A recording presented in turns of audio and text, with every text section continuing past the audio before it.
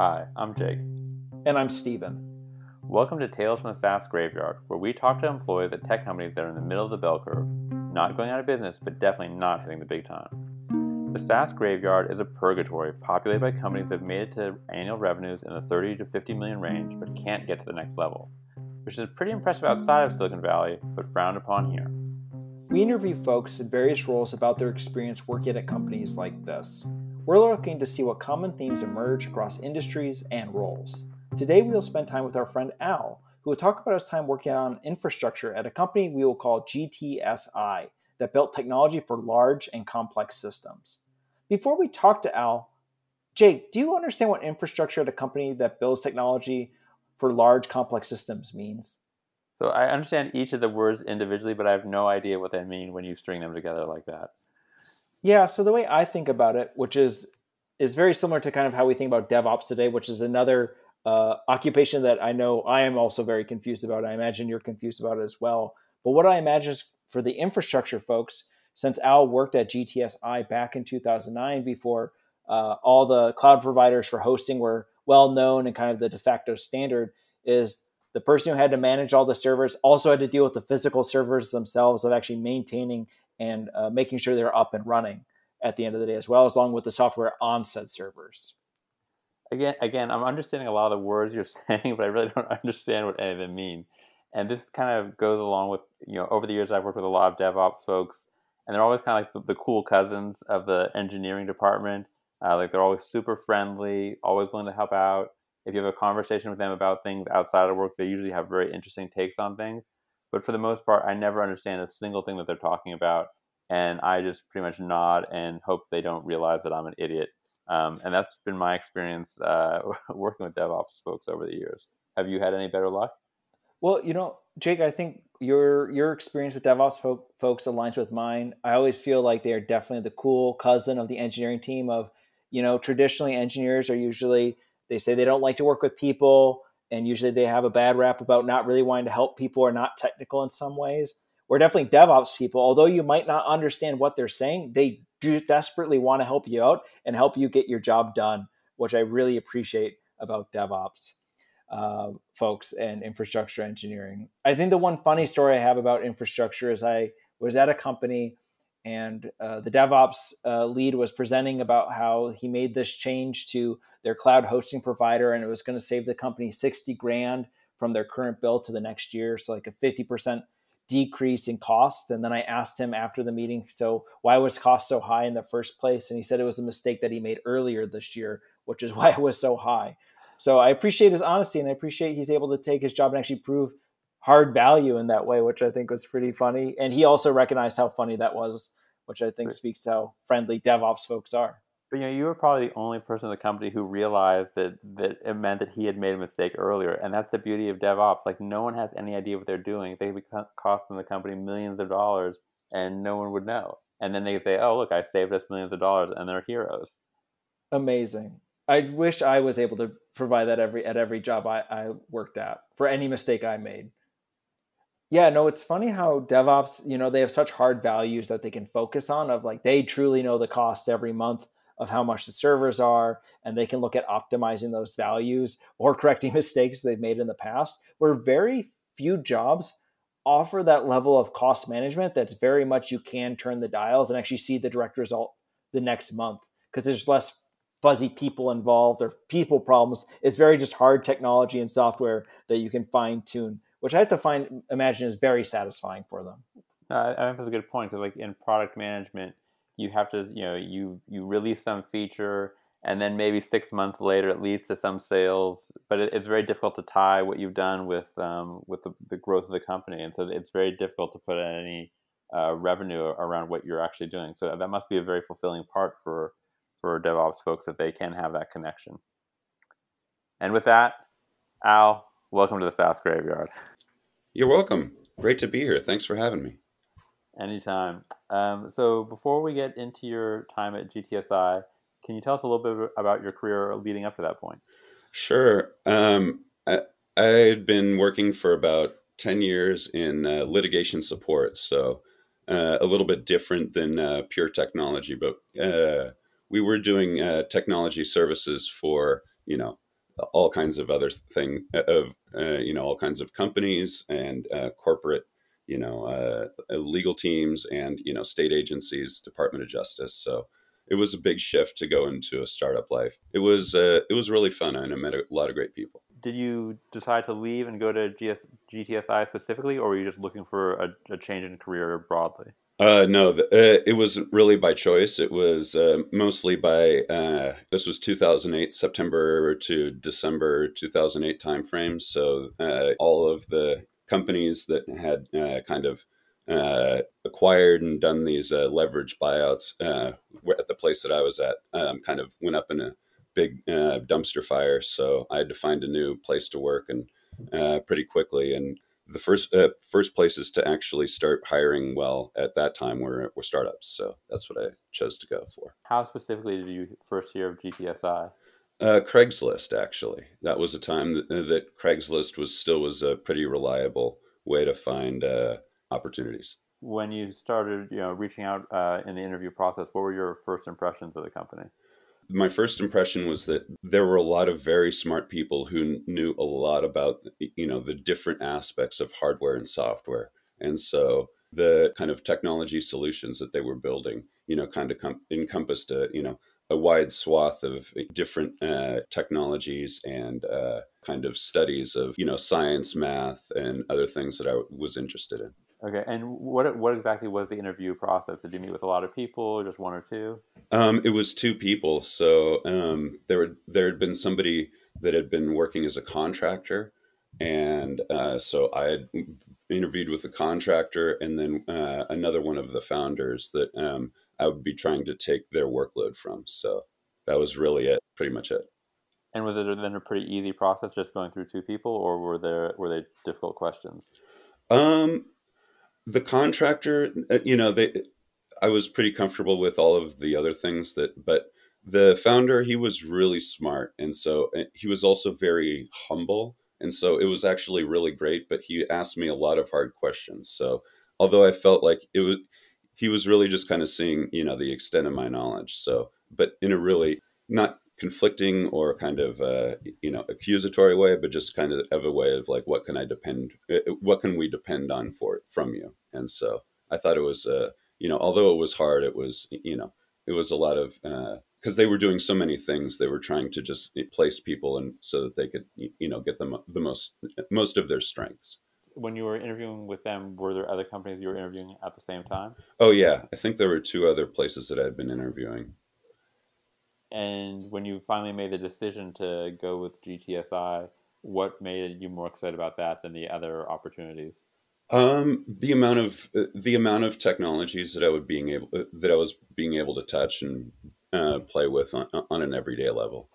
So just like the overall the learning opportunities. Yeah, because they were not only doing real hardware solutions, but they were doing quite a few different builds or a few different boards and put ups for the technology solution that they were building. Now, so in the interview process, is there anything that you wish you had asked to know more about the company before you'd started?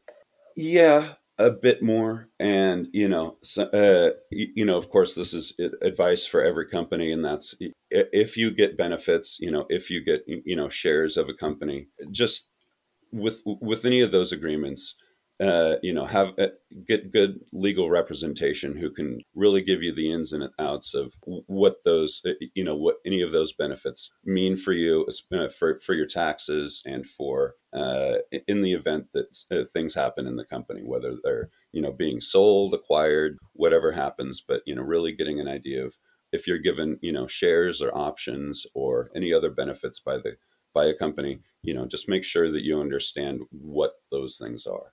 And that was something that I didn't understand at the time, and I kind of got my misunderstanding, kind of left me with in a not a bad financial decision, but I could have made a much better financial decision for myself with more insight. Right, like when you get the offer, it's sort of like, well, that's so far off in the distance, and they give you this number that you're going to get 10,000 options or shares or RSUs, and you just sort of think like in your mind, at least in my mind, I would think, well, that means if this company makes good, then I'm going to get some piece of it. But I never dig in either to see like what does this actually mean? Like, if we got sold for X million, what is my share of that going to be? And I think, like what you just said, like I never do that homework to find out what does this really mean. So you accept the job, and part of it, you said, you had to look for a job just due to the state of the economy at the time, but you were also very excited for like learning all these new things. What can you describe sort of your first month and just sort of what you were learning, what you were doing? Yeah, so they were kind of really trying to home grow a really kind of enterprise solution for a very complicated piece of technology. And so I was really helping set up a lot of the infrastructure parts of that. So but with as little shoestring as possible. So I was setting up major parts of networks and compute infrastructure with a shoestring in a closet. So it was really fun to get really amazing numbers and some really big compute things together on a small little budget, and also run them in a closet. But there's a flip side of that. That's everything is so unreliable, and when people are actually depending on these systems, it makes your job as a infrastructure engineer kind of much more of a challenge to maintain a reliable system when within data centers and other things, they have all of backup power supplies and generators and air conditioning, HVAC systems and all of that. And,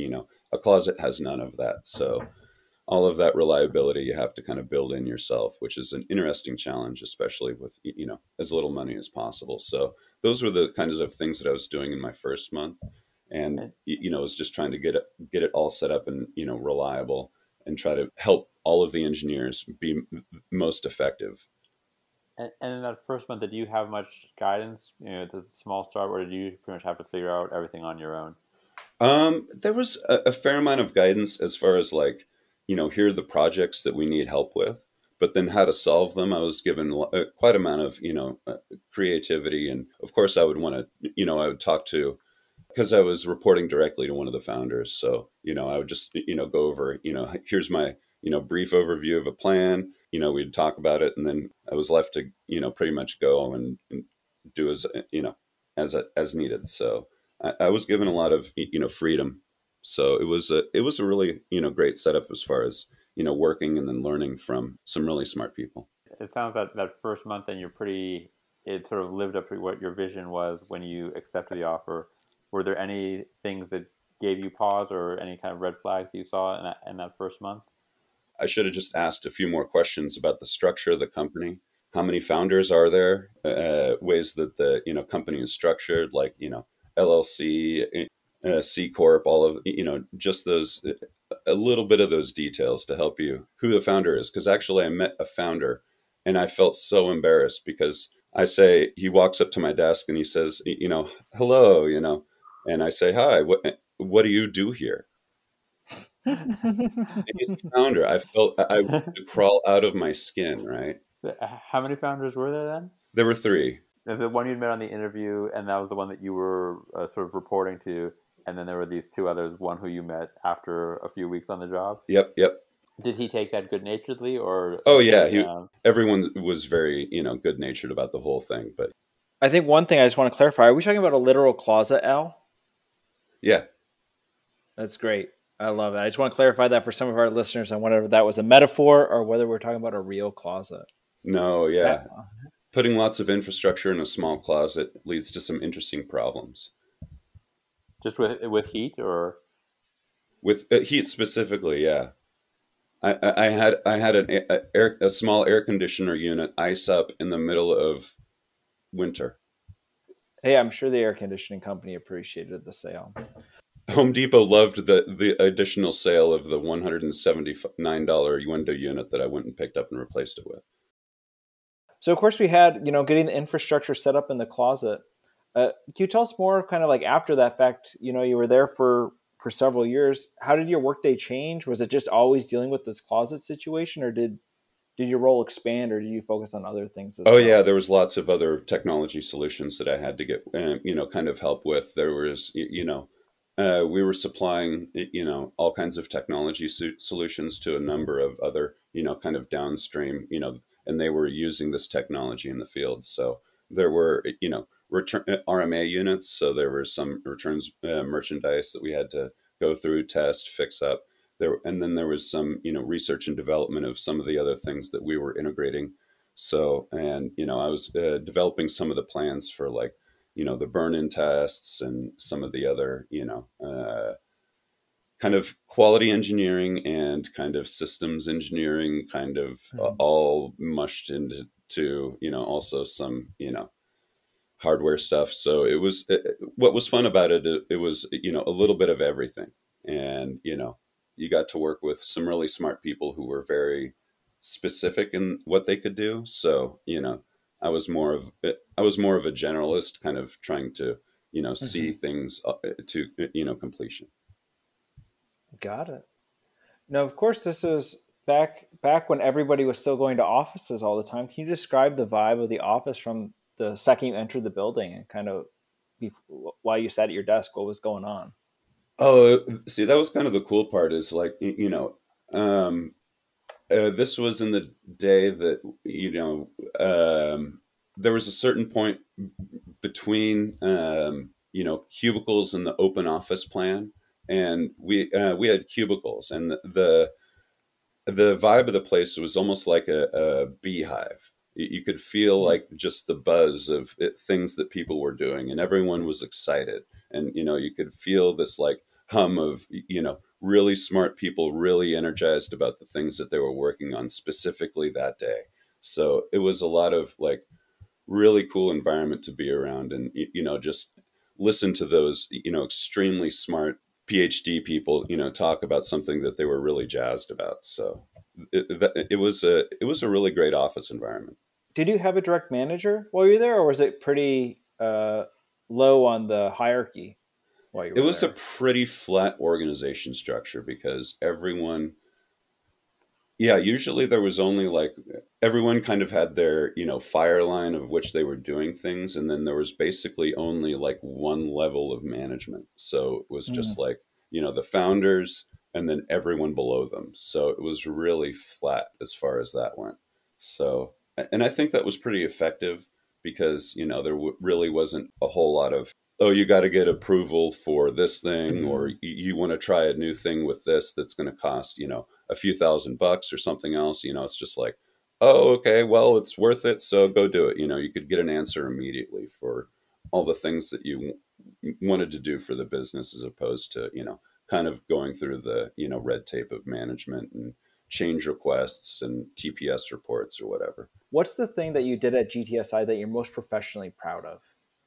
Building and leveraging commodity hardware to build a system that Hmm. for the time that for the price for performance was, I think, was pretty, you know pretty amazing. Now, what was your most memorable day there?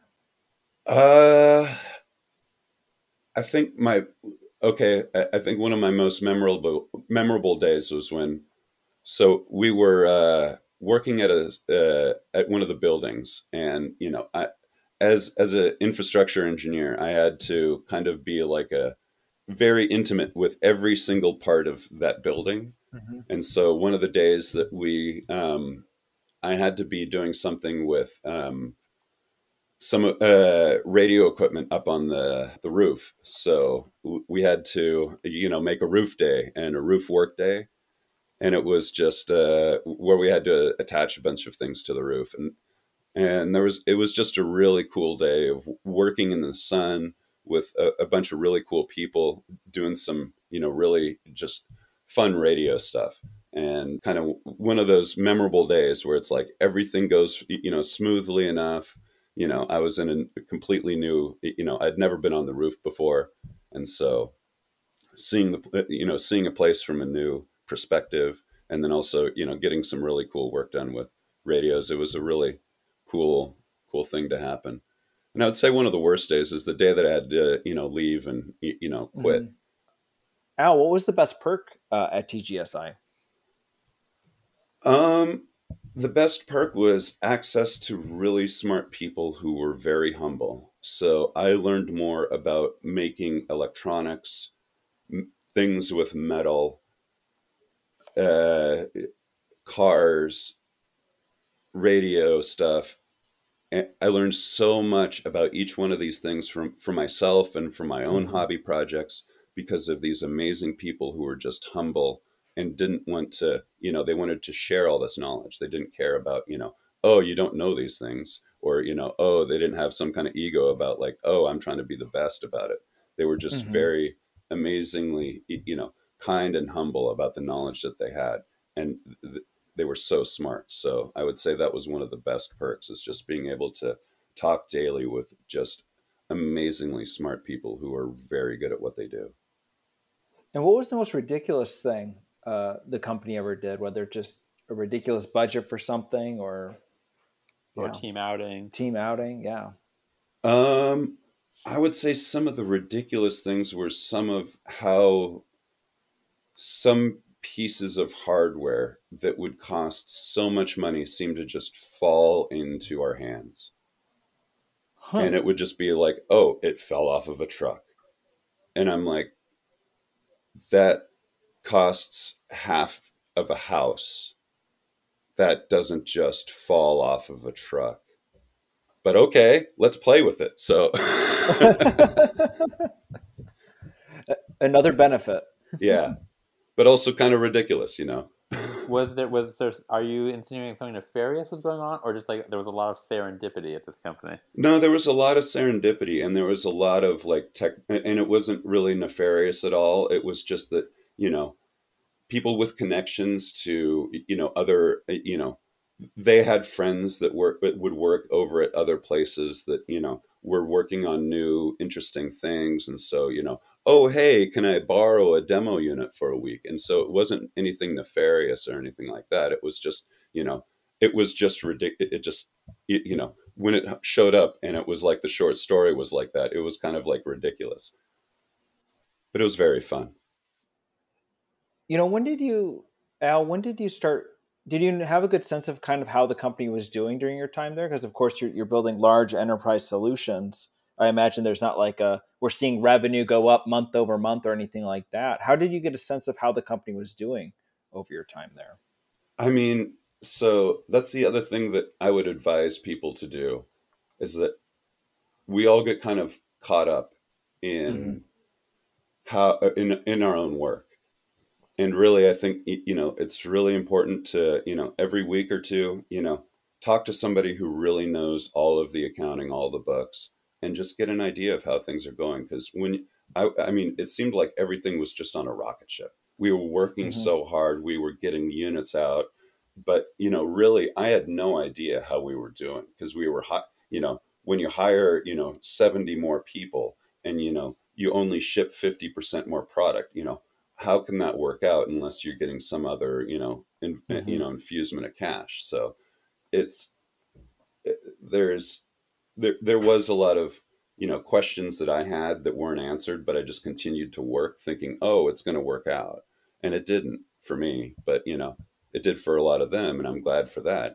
But it's just that you need to ask questions about how the company is doing, and be honest, because with yourself and your pocketbook, because you really we work for these places and we depend on them for our Hmm. financial well-being.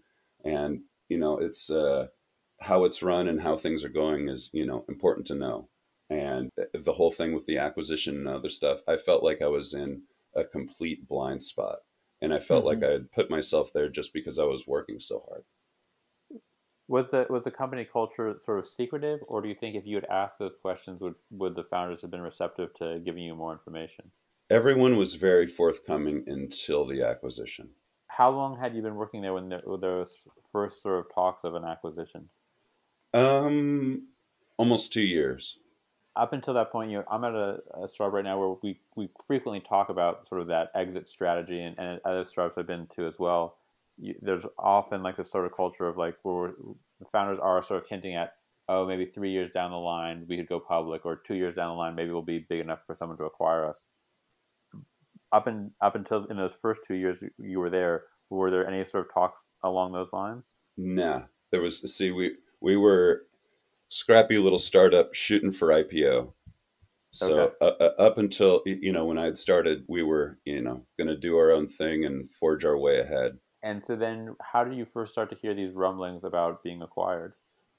Well, it first kind of started when we had this kind of big company meeting, and one of the we had grown and had a couple almost over 3 times as many people there as when I had first started. So a big company meeting, everyone and CEO and the founders and everyone is very happy to announce that we have this very big interest from a very respected player in our market. So, and we were going to entertain this because it would really help us build products faster. So that was Mm-hmm. how it was kind of framed for us, was that, oh, here's a company that can basically solve a lot of our manufacturing problems with a giant war chest.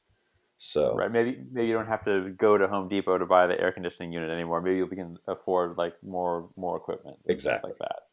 exactly, So did initially wasn't there a lot of excitement within the company over that?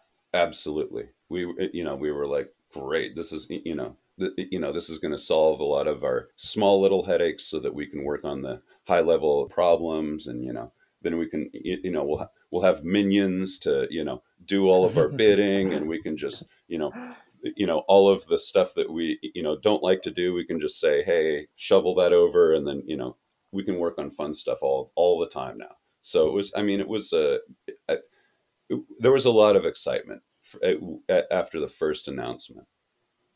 When did like the excitement start to lessen? When did people start to get more concerned? As time progressed, basically, and a lack of information came out of the situation. So it's like, as more and more time passed and less information, new information about how things were going, you would expect news about such a big event disseminated to us, of course, but it just didn't happen. So the less and less information and the more and more time that passed seemed to kind of be an ominous stroke for everyone. So was the concern then that just the acquisition wouldn't happen at all, and that then the company might be in trouble, or what you know? There often talks about maybe an acquisition is going to happen and it falls through. What was the concern about this potentially falling through? There wasn't much concern about it falling through, because I mean, we were still making product and shipping product. So as far as we all knew, our balance sheet was fine, and the acquisition was just going to be pure gravy. Mm-hmm. So kind of the fog of war that surrounded the entire acquisition that was going on kind of made it a very exactly, we didn't know what was going to happen. So, and it wasn't that we were afraid that, oh, we're all going to have our jobs shipped to South Korea or something like that. It's just that what where and how the structure of what would be working for, under what divisions we would be, and just kind of the specific nuts and bolts of how our company would be integrated into a much larger organization. So Right. So just a lot of uncertainty about what your role would look like. right. Got And it. everyone So was very comfortable with our startup, very flat organization. We were moving into a very hierarchical type of big place. right. So there's a lot of uncertainty about what kind of the future looks like. At what point did you start to think, well, maybe I should start looking to go elsewhere? So, well, there was one kind of specific thing where there was a day where they brought over a bunch of people, and then they interviewed everybody. So like someone from the potentially acquiring company came and interviewed current employees, Yep. and so it was almost like you were re-interviewing for your job then. Yeah. And that's when I immediately felt like, oh no, something bad is going to happen to go down, Mm-hmm. because it tingled all of my spidey senses. Mm-hmm. And how long was this after the initial announcement? I would say maybe 2.5, 3 months, somewhere in that time frame. And so you get told like, oh, you have to sort of essentially re-interview for your job. What did your interview Oh go no, like? they didn't say anything like that. Like, They just said, what, "Oh, the people from these people just want to come and talk to us." And okay. and that was how it was kind of framed too. It was like, "Oh, they just want to have a conversation with us." Okay, Hmm. great. Let's have a conversation. And then it's like, "This is an interview." Oh, So what? Oh, okay. so you get set up for a conversation with these folks, and then during the course of that conversation, that's when you start to feel like, oh, this is really an interview. Yeah, yeah, exactly. And so afterwards, did you talk to your like? How did your other colleagues feel about this? They were like, well, we'll see what happens. With the startup mentality, there's almost kind Mhm. of like a, casino shoot for the moon type of mentality. So it's like, well, all my chips are down. Let's see what the see what the table does. So Right, like let's let it ride. Like it may end badly, but I still wanted to see how it ends. yeah, I got to see how it ends. I put in this Mhm. much time and effort, so I just got to see it through. Okay, Mhm. but for you, you start to get a little anxious at this point, and Yeah. then what happened after that? I just started. I went to a headhunting agency, and I mean, it was just because I didn't see anything good happening from that because I just if there's that, and what keyed me off to it was that the interviews, and it's just like, well, if there's gonna be an acquisition, then the management, they have all of the they could look at all of the paperwork. They can look at all the employment paperwork. They could look at my resume as I gave it to them, when I was hired. They can look at all of this stuff. Why do they need to interview me? So it's because there's a fundamental lack of trust between the people that are acquiring and the company that's being acquired. So I just sensed that lack of trust and that kind of nitpicking accounting that they were going to be doing by interviewing everybody was just just a very bad sign of things to come. Got it. So you then start to actively after that sort of interview, you essentially start to actively look for a job elsewhere, Yep. and then I assume then because you're not still working there, 10 years later, you did eventually find something else, and is that at the point that you decided to leave?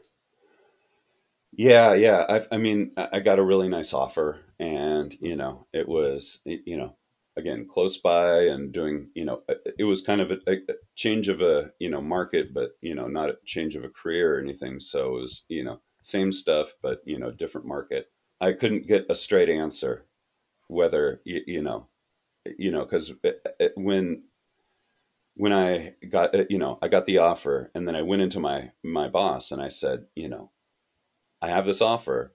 Can I be guaranteed that I'm going to have a job here? After the acquisition. After the acquisition, and in the Hmm. same capacity doing the stuff. And then basically my boss, one of the founders said, I have to be really honest with you, and that's I can't promise you anything. So I mean, I just kind of took that as thanks. I was sincere. Like, although it was bad news, I Hmm. sincerely thanked him for his honesty. It's just he again, and I hold everyone there in the highest regard because they were some very smart and honest people. So when you went into that conversation with your manager or this co-founder, were you hoping that he would, if he had said like, "Oh yeah, don't worry, you'll have a job," would you have stayed? Oh yeah, absolutely. So I would have wanted to exactly. I was I was hedging my bet. I was trying to force the situation by looking for another job and trying to get an offer. Got it. So almost like that was really just to so you'd have some leverage and that you could get a straight answer. Yeah. And then if I didn't get a straight answer, then I would have my answer and then leave. Yep. And so then that was then your final decision to leave. Well, if there was any way for me to stay, I would have made the decision to stay. Yeah. Mhm. And so then you decide then to move on. How did your coworkers react? Everyone was really understanding. I mean, they knew because I mean, it had been months of this kind of uncertainty. So it's really hard to kind of a week of uncertainty, and I'm sure now with after a global pandemic that cannot be named, I'm sure we Hmm. all have a much more seasoned a few weeks of just having everything about your, your job and your future being, completely uncertain. I mean, it takes a toll on your, your mental state. So I Mhm. really just wanted to end the uncertainty. Right. So by this point, it had been how long from the initial announcement? It was about, yeah, between 3 and 5 months between the initial announcement and when I left. Yeah, so that's quite a bit of time of not knowing sort of what your future is going to hold. And do you know, like, were any other colleagues, you mentioned they were all understanding, were other people also leaving at this time, or were the rest still deciding to try and stick it out? Um, yeah, there were several people that went and stuck it out. Um, there were several people that moved on. Yeah, and I mean, a great deal of the team, after the acquisition, made a great transition and have been, working there ever since. So, some made it, some didn't, and the ones that made it really, made out quite well.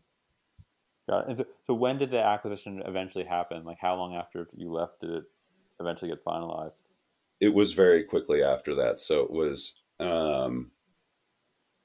within 2 weeks of my leaving. Oh, So wow. So, I don't want to say that I was the bellwether goat, but and so, I mean, looking back, would you, knowing that it was only 2 weeks after, would you have stuck it out just to see what happened, or are you just glad that you got a job that you were happy with and you had that stability? I got so lucky. I mean, I really, I'm glad I left when I did. I mean, I heard from friends about, after the acquisition that kind of, it wasn't so pretty. So at the moment Hmm. that I left it, everyone that I, had formed, really good friendships with was still there. And it was like, my last day there, although it was really hard, it was really great because we sat, we probably hung out and drank beer in the shop until midnight and played video games and just had a real nice last day together. Right, where maybe after the acquisition, like, where there were more kind of hard feelings about people who weren't brought on to the next company. Yeah, there were some hard feelings about RSUs. There were some hard feelings about who went and who stayed, who didn't get to go, and not so great stories, but some great stories. All right, so Al, if you could have gone back into a time machine when you're talking to these three different startups and you chose GTSI, would you have done anything differently? Would you have chosen one of the other two companies instead, or do you, knowing what you know now, would you have still gone to GTSI? I would I would have, yeah, no regrets. I would have gone with GTSI in a heartbeat because it was a great story, and I learned an incredible amount. Ongoing saga of what happened with the founders and some of the stories in the media and some of the legal troubles have been really I've been reading, been able to read them with a level of insight that most people don't have. So I don't regret anything, and I would have taken that job again, and in a heartbeat. Even though it wasn't all sunshine and roses. It was some hard times, but I think some of the conflict that we overcome, really kind of defines us as people. Right, and no job that I've ever been to is all sunshine and roses, anyways. That's why it's called work, right? Excellent. Well, Al, thank you so much for joining us today and for telling us about your experiences. Well, thank you guys for having me, and yeah, best of luck with your podcast. I really enjoy what you guys are doing, so keep up the great work, guys.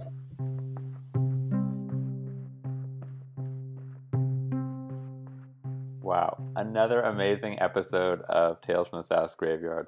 Stephen, what was your big takeaway from today's?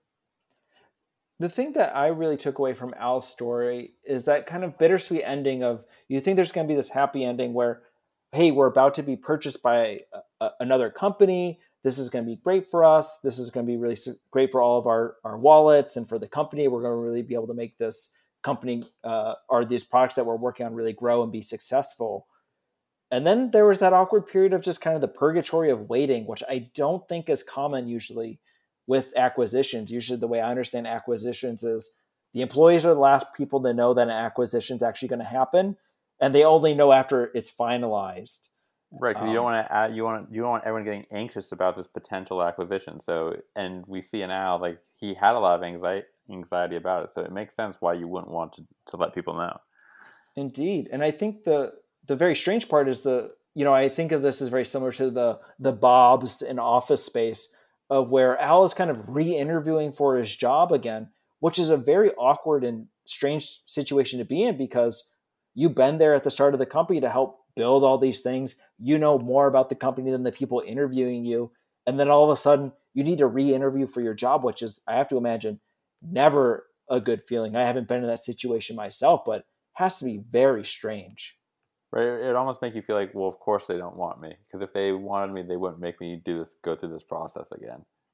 Exactly. What about you, Jake? What was your big takeaway from this episode? Well, I also had a feeling of a cinematic experience when Al was talking about being on the roof of the building, and it just reminded me of the scene in Shawshank Redemption when they get to like tar the roof, and at the end of the week they get to have some ice cold beers, and it's like the best week of their time in jail. And I just felt like the way that Al was talking about, like the camaraderie with everyone there, being outdoors, looking at all the other workers in the downtown, having to go to their jobs and to their offices and just being free, and it just felt like such a nice moment. And I think probably most of us in our jobs, a lot of it is drudgery, but there are every now and then those experiences where you're just hanging out with your colleagues and you have that nice moment of feeling connected with them, and like you're getting this job done. And then truly at the end you often have an ice cold beer as well. So that just really, it made me feel like that scene out of Shawshank Redemption. So we have the two extremes for Al, Yeah. going Office Space and Shawshank Redemption. Yeah. And I have to say, with the Shawshank Redemption story, I think the important thing to remember, although it wasn't necessarily a direct happy ending, it's kind of a mixed, it's very bittersweet in the sense that he built all these great relationships.